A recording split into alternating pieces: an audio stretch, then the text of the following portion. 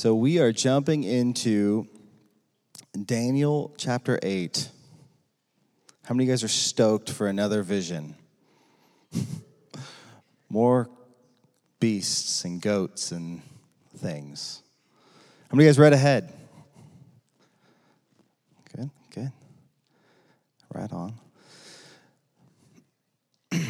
I love teaching through books of the Bible, partly because there are a lot of places where I would naturally just skip over, if I'm honest. And this is probably one of those chapters that if we weren't just teaching through the book of Daniel, I'd probably skip it. But teaching through books of the Bible like this kind of force us to sit with this. We have to actually take the time to, what is the Lord saying? What does he have for us in this passage? And I think it's good to do. It's worth teaching. Daniel 8 is a fascinating transition chapter. So it's making this jump. The rest of the book thus far, most of the book, starting in chapter 2, has been written in what language?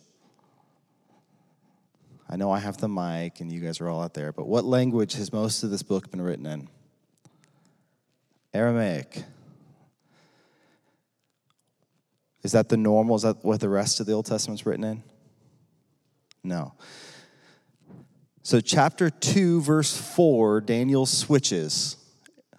He's writing in Hebrew, and then he switches, and he writes from 2, verse 4 to the end of chapter 7 in Aramaic. And at chapter 8, he switches back to Hebrew. It's really important as we get into this. It's important because when we look at chapter 8, it's very intentionally written for God's people. The rest of the book was written in a language that was common to the Gentiles. It was common to the rest of the people around. It was intended to be read by even the people who were far from God. It was intended to be an open book, but at this point, it switches to being in Hebrew. And now, and for the next few chapters, this is something that Daniel is writing intentionally, almost subversively, in a language. It's not code, but it's written specifically for the Hebrew people. It's written to give hope. It's written to give courage. It's written to give foreknowledge and strength for what God is about to do and what God is planning. Chapter 8, if you read ahead, is definitely related to chapter 2 with the statue and the 4 kingdoms. It's definitely related to chapter 7 that we looked at for the last several weeks. But it also introduces some new themes. It introduces some new concepts that are at play. 3 main characters in this chapter. We've got a ram, a goat, and a little horn. More horns. And in this chapter, we get something different. We get an interpretation from Gabriel. Some things are made clear, and other things remain unclear and require us to just, with patience and grace, sit with the passage. Ultimately, though, there's a main theme that comes across that is very clear, and we see it throughout this book, and it rings true through here. It's that our God, the God that we serve, the God of Abraham, Isaac, and Jacob, he reigns supreme. He is sovereign over kings and rulers. Remember Daniel chapter 2, verse 20. Daniel says this, "Blessed be the name of God forever and ever, to whom belong wisdom and might. He changes the times and seasons. He removes kings and he sets them up. He gives wisdom to the wise and knowledge to those who have understanding. He reveals deep and hidden things to those. He knows what is in darkness, and light dwells with him. That's our God. Tyrants rise up briefly, and then they come onto the stage, but then they're taken out by God. He lifts them up and he tears them down. The good news is that if our God has that kind of power, if he has the kind of ability to raise a king up and to tear him down, then surely he has that same kind of power and control over the issues that confront us in our lives, the tyrants, the little conspicuous horns that develop in our lives. The good news is that when rams and goats and all these things come running around the earth, our God is sovereign. He's unmoved. So tonight, it's going to be a little bit of a history lesson. We're going to go through this chapter, just kind of walk through it. Is that okay? It's going to be okay because I have the mic. 2 sections. This chapter is broken up into 2 main sections. The first one that we read together tonight is the vision.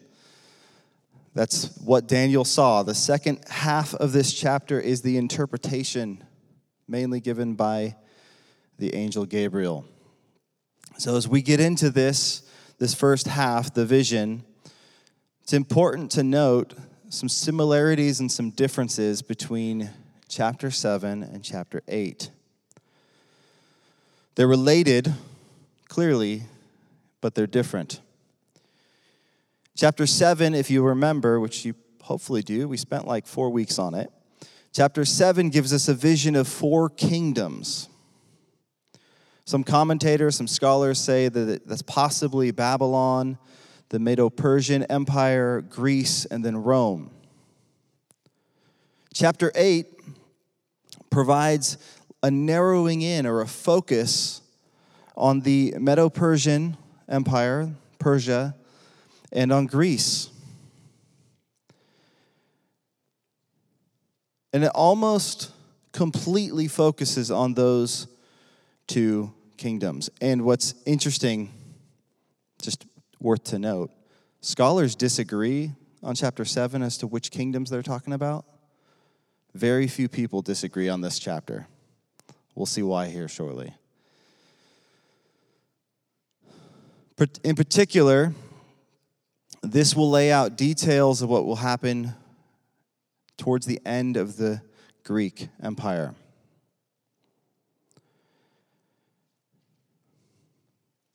What will develop into a very tumultuous time for God's people, especially as the kingdom develops there. But God, in his grace, he's telling them beforehand. He's giving them wisdom and insight ahead of time, hundreds of years ahead of time, so that they're prepped and ready. God's people have never faced, at this point, they'd never faced something as bad as what they were going to face towards the end of the Greek Empire.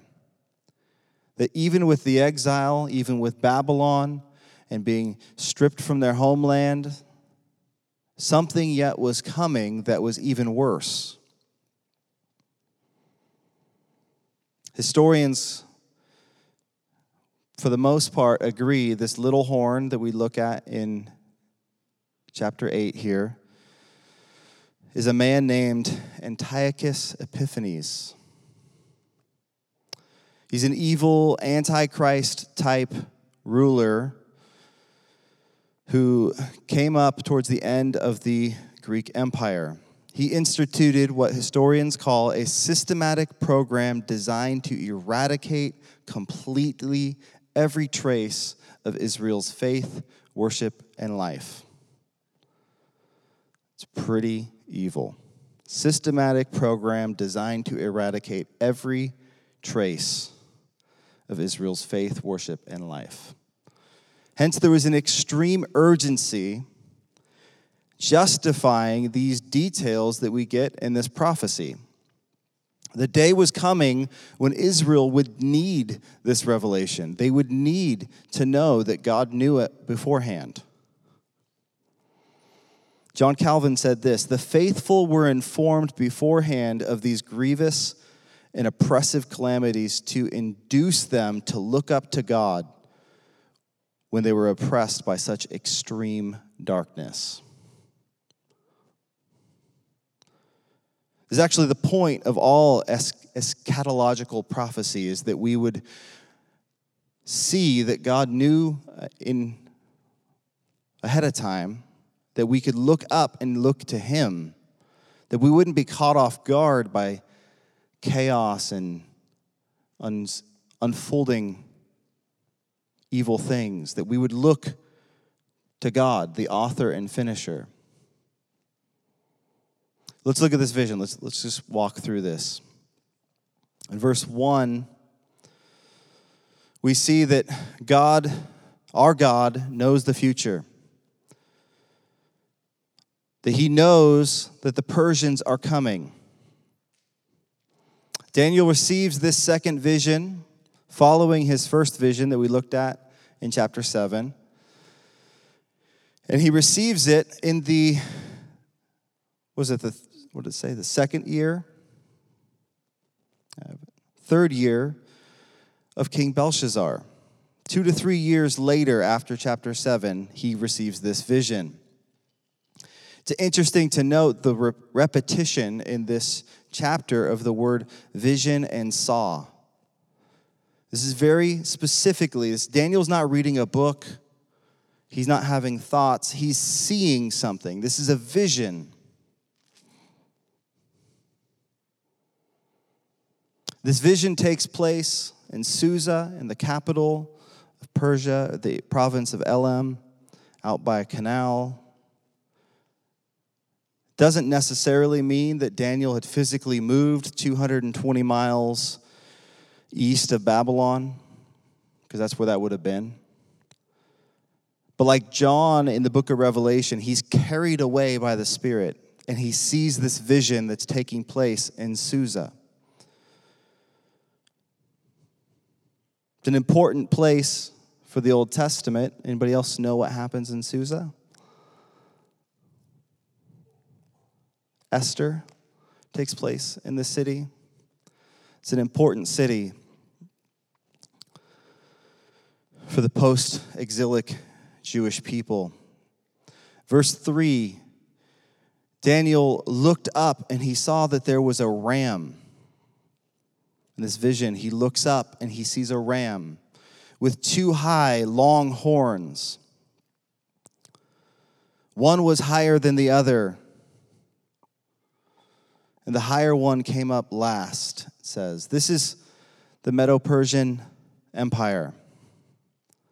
It's a combination of 2 empires that joined forces, hence the 2 horns. The longer, stronger, and higher horn points to the Persian greater, its strength and power and dominance. The ram is a proper symbol for the Persians. Actually, they used it for themselves. They would go to battle with the ram as a symbol to show their power and their strength. Under King Cyrus and his successors, they would extend their empire, charging westward and northward and southward. No one could stop the ram. No one could stop the Persian Empire in its conquest for power. Just like Daniel 8 says, no one could rescue from his power. He did as he pleased, and he became great. For quite a while, the Persian Empire seemed indestructible. They seemed immovable, unbeatable. That is, until God raises up and sends a male goat, unlike anything the world had ever seen. And the vision pivots. Just as God knew that the Persian Empire would arise, he foreknew that the rise of Greece would come, that Alexander the Great would come. He knew it. This ram that looked untouchable gets handled destroyed by this goat. I know all the animal symbolicness is kind of odd for us. We don't typically use this, at least not normally. But we do in some ways. Like we talk about sports teams based off of animals, right?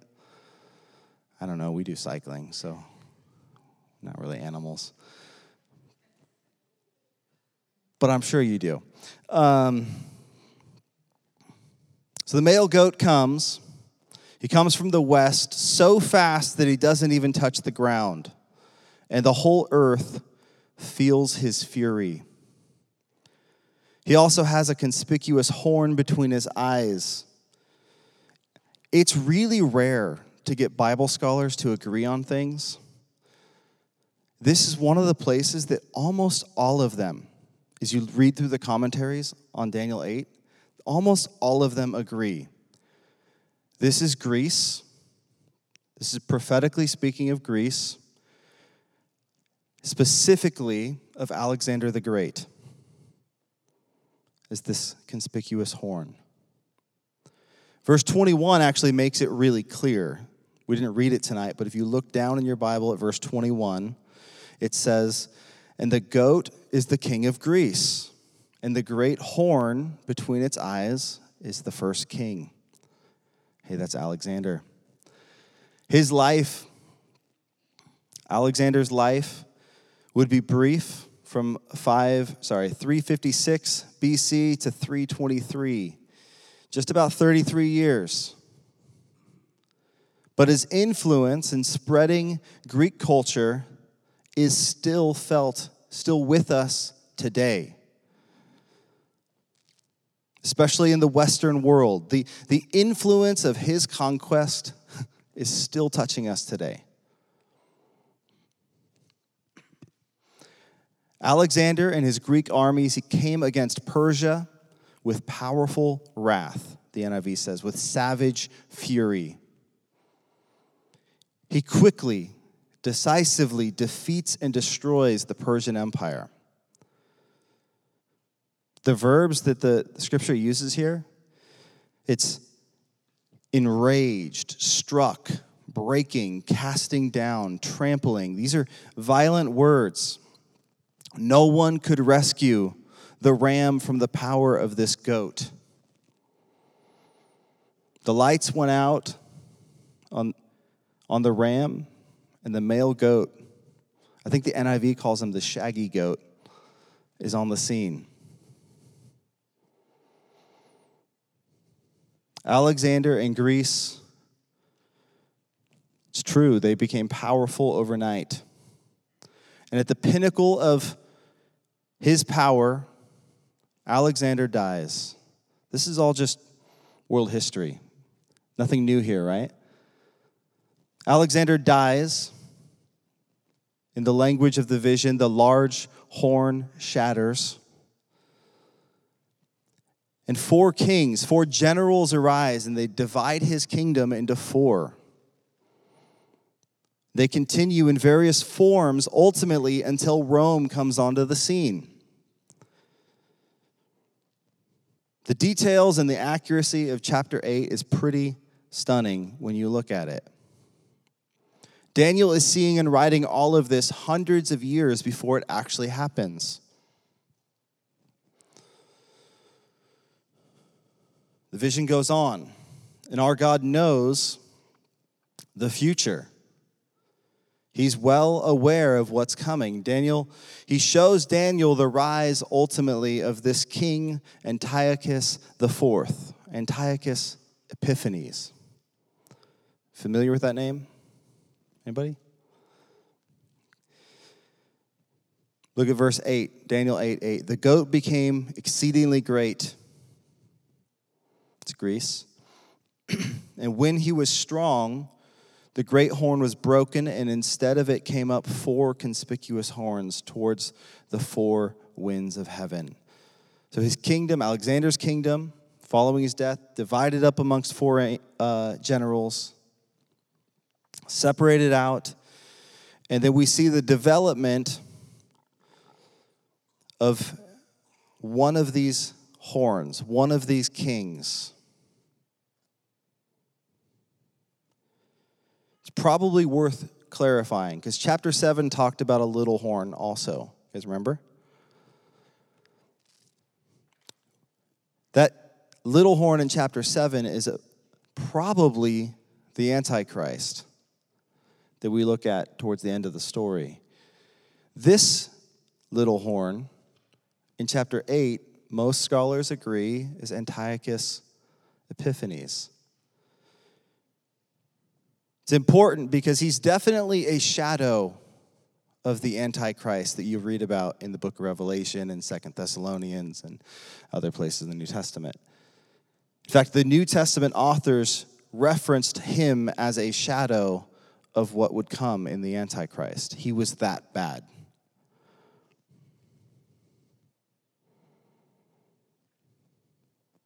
So scholars again agree this is Antiochus IV. He emerged from the Seleucid Empire, one of the 4 generals.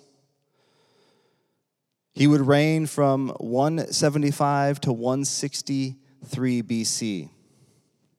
And he would severely persecute God's people. The accuracy with which these exploits are cataloged has actually led some more liberal scholars to look at this and say there's no way Daniel saw all this happen hundreds of years before it did. So some people would actually say the only way this is possible is if somebody, a pseudonym or somebody, a scribe, filled in this information after it happened. There's no way he could have been this accurate. But we know and we believe in a supernatural, sovereign, all-knowing, almighty God. We believe in a God who knows all things. He knows all things in the past, in the present, and in the future. And we believe that God in his kindness, in his grace and mercy, gave Daniel this vision to prepare his people for what was coming. Something so tragic was coming that God is preparing his people beforehand. Antiochus, his persecution of Israel began around 170 BC. It would last around 7 years. He grew in power, he grew in pride, he brutally persecuted God's people. And in his mind, he said, why not? He gave himself the name Epiphanes, which means God manifest. He thought of himself as Zeus manifest. Why not? One of the commentators says this: the little horn in reaching for the stars is claiming equality with God. He's actually trying to present himself as equal with Yahweh. Verse 11 and 12 bears this out. He proclaims equality with God. He proclaims equality with the Prince of the hosts.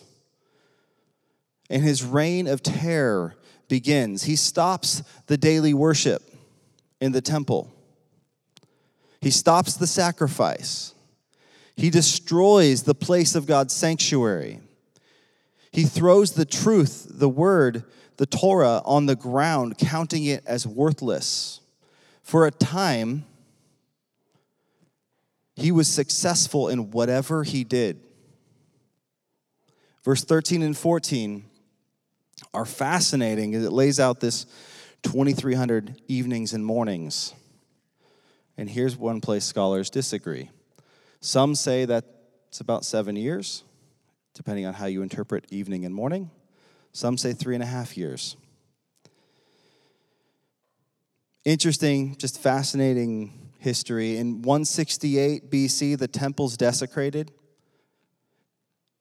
He actually takes a pig in the temple. Pig, clean, unclean. Unclean. And he offers it in the temple to Jupiter. Defiling, desecrating the temple. That happens in 168 BC. In 164, the temple is cleansed and restored. Fascinating, that's about 3.5 years. Just the way all of these details play out. God knows the future. He knows full well what's coming, and in his grace, he let Daniel know. You see a running theme there? That's not where this chapter ends. Daniel is perplexed. He sees this vision of goats. Remember, this is happening hundreds of years before it actually happened. He sees goats and rams and horns, and he's perplexed. We have the hindsight of knowing the history. I can tell you the story of the Greeks and the splitting up of the four kingdoms. He doesn't have any of that. He sees a goat with 4 horns. He's perplexed. So God sends Gabriel to interpret this vision. Our God is a revealing God. He doesn't just leave us hanging. He delights in making himself known. He delights in revealing mysteries to us. The second half of this chapter, God sends the angel Gabriel to bring understanding to this vision. And this is how our God works. He doesn't just leave us struggling. For us as Christians, we have the Spirit of God living and dwelling inside of us to reveal Jesus and the Scriptures to us.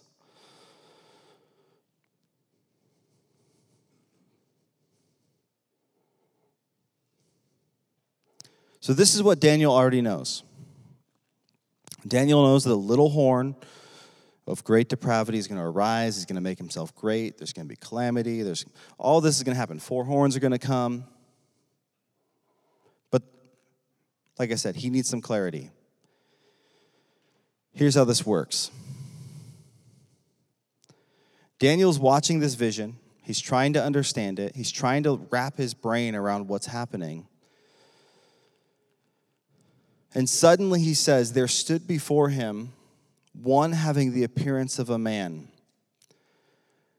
This being in front of him has a name, Gabriel. It's an angel of God. His name means man of God, or elsewhere it could also mean God is my hero or my warrior.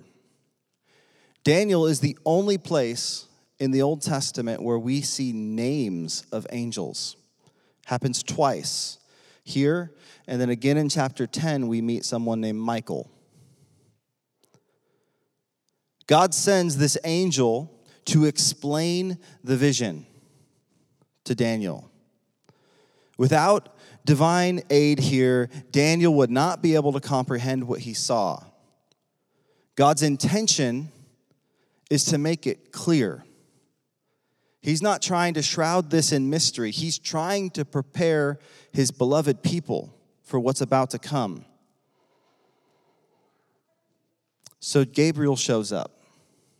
Not surprisingly, Daniel is terrified. I love all of these interactions with spiritual beings because this is typically the response. Daniel falls on his face. He fell face down, prostrate before this heavenly messenger. Gabriel addresses Daniel as a son of man. In this context, like we looked at last week, it means merely a human, a mortal. Listen to last week's sermon more about that title, Son of Man. Gabriel tells Daniel that he's come to help him understand the vision, referring to the time at the end.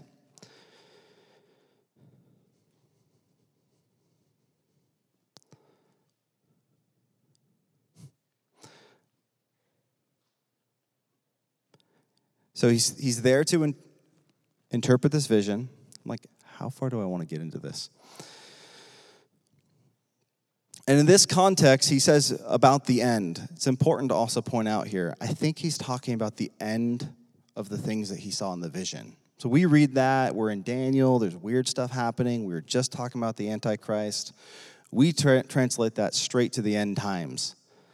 I think he's very specifically talking about Antiochus Epiphanes. It's a clear reference, I think, to him. So the angel Gabriel starts talking. Like other people do, he goes into a comatose state. It says, it's kind of humorous, he fell into a deep sleep. Gabriel touches him. He gets him to his feet. He says, I will make known to you what shall be in the latter end of the indignation, or of the wrath. For it refers to an appointed time and end. That is the time when this persecution will come. God will discipline his people under Antiochus IV. The time has been determined. It's been set by the sovereign Lord of history. He knows what he's doing. He knows what's about to happen. God's people will suffer for their sins. They'll suffer. And in their suffering, it won't be indefinite. There'll be an end to it. God is in absolute control the whole time. He knows what's about to happen. This includes the trials and the tribulations that they're about to undergo. Human powers are merely instruments. Kings are raised up and torn down. They're instruments in the hands of an all-powerful God. Verse 20 through 22 further enlightens this. It brings clarity for us as he's interpreting this vision. The two-horned ram, Medes and Persia. The shaggy goat, if you have an NIV, the male goat. It's Greece. The large horn between the eyes of the goat.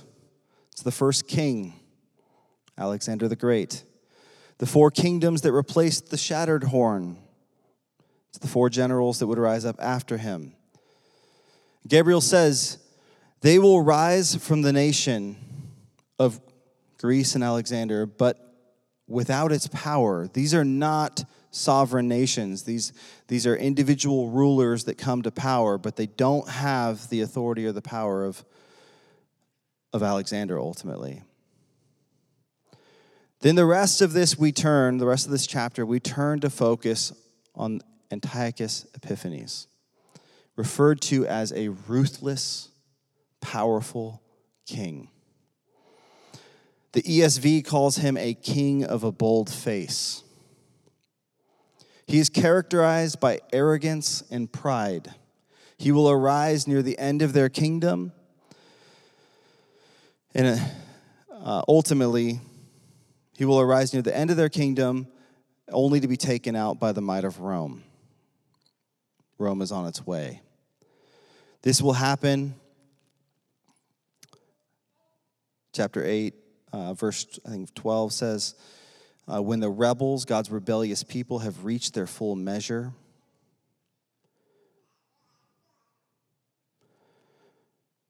and he will arise, this ruthless king. I took note as I was reading through this chapter this week. He is a prominent word that's used over and over in this last section, 24 through 25. He is a ruthless king. He will come to his throne. His power will be great, but it will not be his own. This is a demonically empowered puppet, satanically empowered Antichrist figure. He will cause terrible destruction and succeed in whatever he does. It's verse 24. He'll be victorious in battle. He'll achieve power. He'll amass wealth. He destroys the powerful among the holy people. He'll defeat his opponents in war. He will cause deceit to prosper through a cunning and through his influence. He was shrewd and deceptive. He stopped at nothing to accomplish his agenda and to prosper. He was double-faced and deceptive. He will, in his own mind, make himself great arrogant, prideful. He called himself God incarnate. Could go on and on about this guy. Gabriel affirms that this vision is true and that Daniel must seal it up. He must write it down and preserve it for the days that are coming ahead. He must put it in a fashion that could be communicated broadly to prepare the people. What's amazing is the accuracy here. God knew way ahead of time what was about to happen.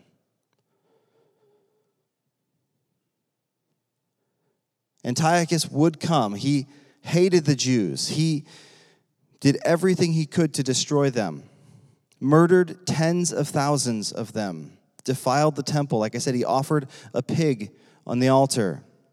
He erected a shrine to Jupiter. He prohibited temple worship, forbid circumcision by the pain of death.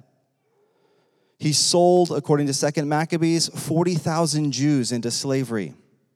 This is an evil guy. He slaughtered everyone who was found in possession of the Torah. If you had a Bible, the Bible of their day, you were slaughtered.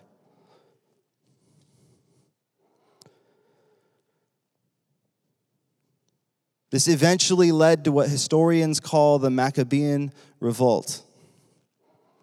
Happened around 164 BC. Judas Maccabeus, literally the last name means the hammer, Judas the hammer, comes onto the scene, and he would lead the Jews to victory. He would restore again faithfulness to their religion.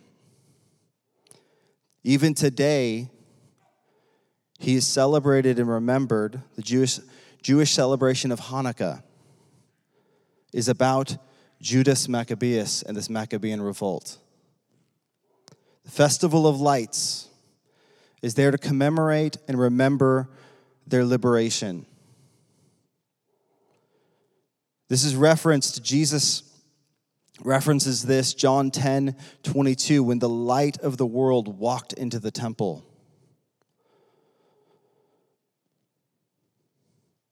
And Antiochus, what happens? This might be the first time I've ever read an apocryphal book. You don't have it in your Bibles. 2 Maccabees chapter 9 tells us what happened to Antiochus. It says this: the all-seeing Lord, the God of Israel, struck him with an incurable and unseen blow. As soon as he ceased speaking, he was seized with a pain in his bowels, for which there was no relief, and with sharp internal tortures. And that very justly, he had tortured the bowels of others with many strange inflictions. So he's being tortured. Yet he did not in any way stop his insolence, but was even more filled with arrogance, breathing fire in his rage against the Jews and giving orders to hasten the journey. And so it came about that he fell out of his chariot as it was rushing along, and the fall was so hard as to torture every limb of his body. And just like that, Antiochus, this evil, insolent, angry king, is gone. The Lord raises up kings and tears them down. Empires rise and fall. And then we get to verse 27. Verse 27 in chapter 8, I love how real this is. Daniel says, "And I, Daniel, was overcome and laid sick for some days. Then I rose and went about the king's business, but I was appalled by the vision and did not understand it." Even with an angel interpreting it, he was appalled and didn't understand it. I love the honesty of that passage. He was sick for days, overcome. But eventually, he got up and went about the king's business. What Daniel saw, what he took in this vision, wiped him out. It overwhelmed him. It overpowered his ability to deal with what he had seen. The NIV says he was worn out, he laid exhausted. The Message says, I walked around in a daze, unwell for days. Daniel was deeply distressed. He was terrified by the visions of chapter 7, but here it was completely different. He was undone.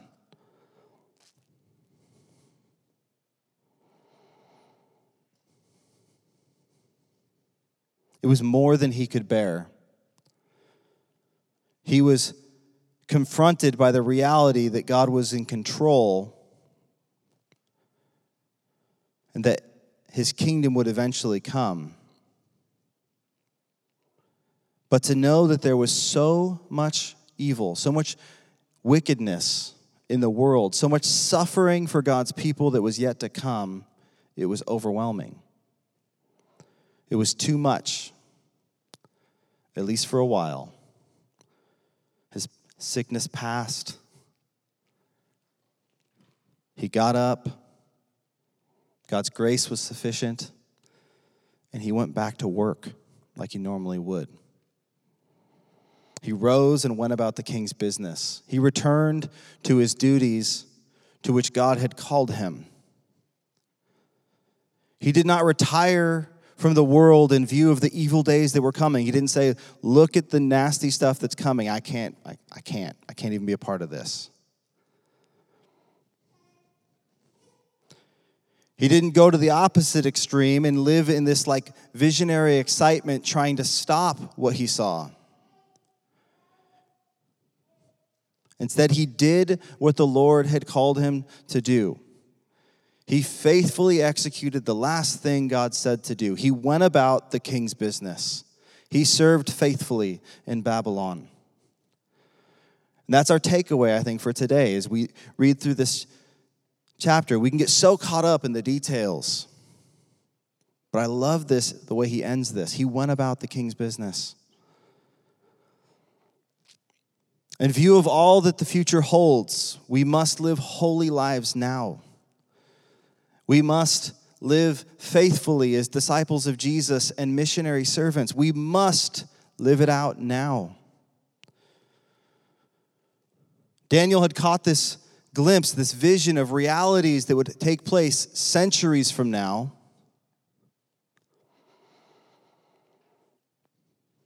Things that we know were only shadows of what will ultimately take place in the end times. The question then and the question now that we have to wrestle with is, how then should we live? How do we live? Passage after passage, scripture after scripture tells us the same thing. Do the king's business. Walk in obedience. Live in holiness. Purify yourself as he is pure. Plant gardens, marry, raise families. Pray for the good of your city. I read the story this week. While riding to a preaching engagement, one day John Wesley was stopped by a stranger. They asked him what he would do if he knew that Christ was going to return at noon the next day. John Wesley reached into a saddlebag. He pulled out his diary. He read out what his engagements were for that day and for the next. And he said, that, dear sir, is what I would do. He was so confident in the Lord's kingdom and the Lord's calling on his life, and that he was being faithful to do what the Lord had called him to do, that he was already living as if that was the reality today. Nothing had to change. This, I think, is the spirit of Daniel here. I just do what the Lord told me to do.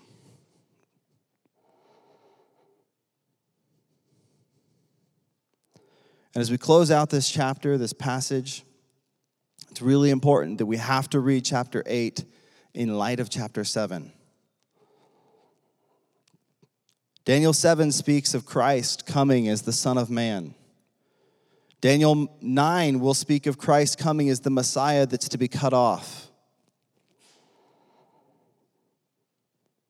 Chapter 8 sheds a little bit more light on his identity, the Prince of the hosts, the Prince of princes. These 4 titles begin to shape a picture of our Messiah, the one who will shatter the arrogant king, but not by human hands. The implication is that the Prince of princes, the King of kings, he will break the evil king. This prediction was fulfilled when King Antiochus was destroyed, and it will see its final fulfillment in Jesus' second coming. Paul writes this about the end times. He says, "Then the lawless one, the Antichrist, will be revealed, whom the Lord Jesus will destroy with the breath of his mouth, annihilating him by the manifestation of his coming." Jesus, in his earthly ministry, he entered the temple at a time of deep religious degradation. The temple worship was defiled, and he laid claim on that worship. He sought to restore it to its rightful place. The author of Hebrews says that Jesus' substitutionary death, his resurrection, put an end to the need once and for all to the sacrificial system, the morning and evening sacrifice. And we know from Revelation 5, the final word is not to be had by a ram. It's not to be had by a shaggy goat, but by a lamb who was slain before the foundations of the earth. A lamb who laid his life down on a cross. He is the one who gets the end of the story. He is the conquering one, the one who is found worthy. And he is the one who deserves all of our praise, all of our worship, all of our adoration, all of our service. Amen? Let's pray.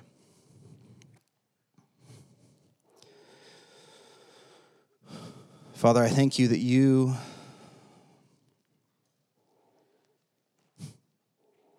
so kind,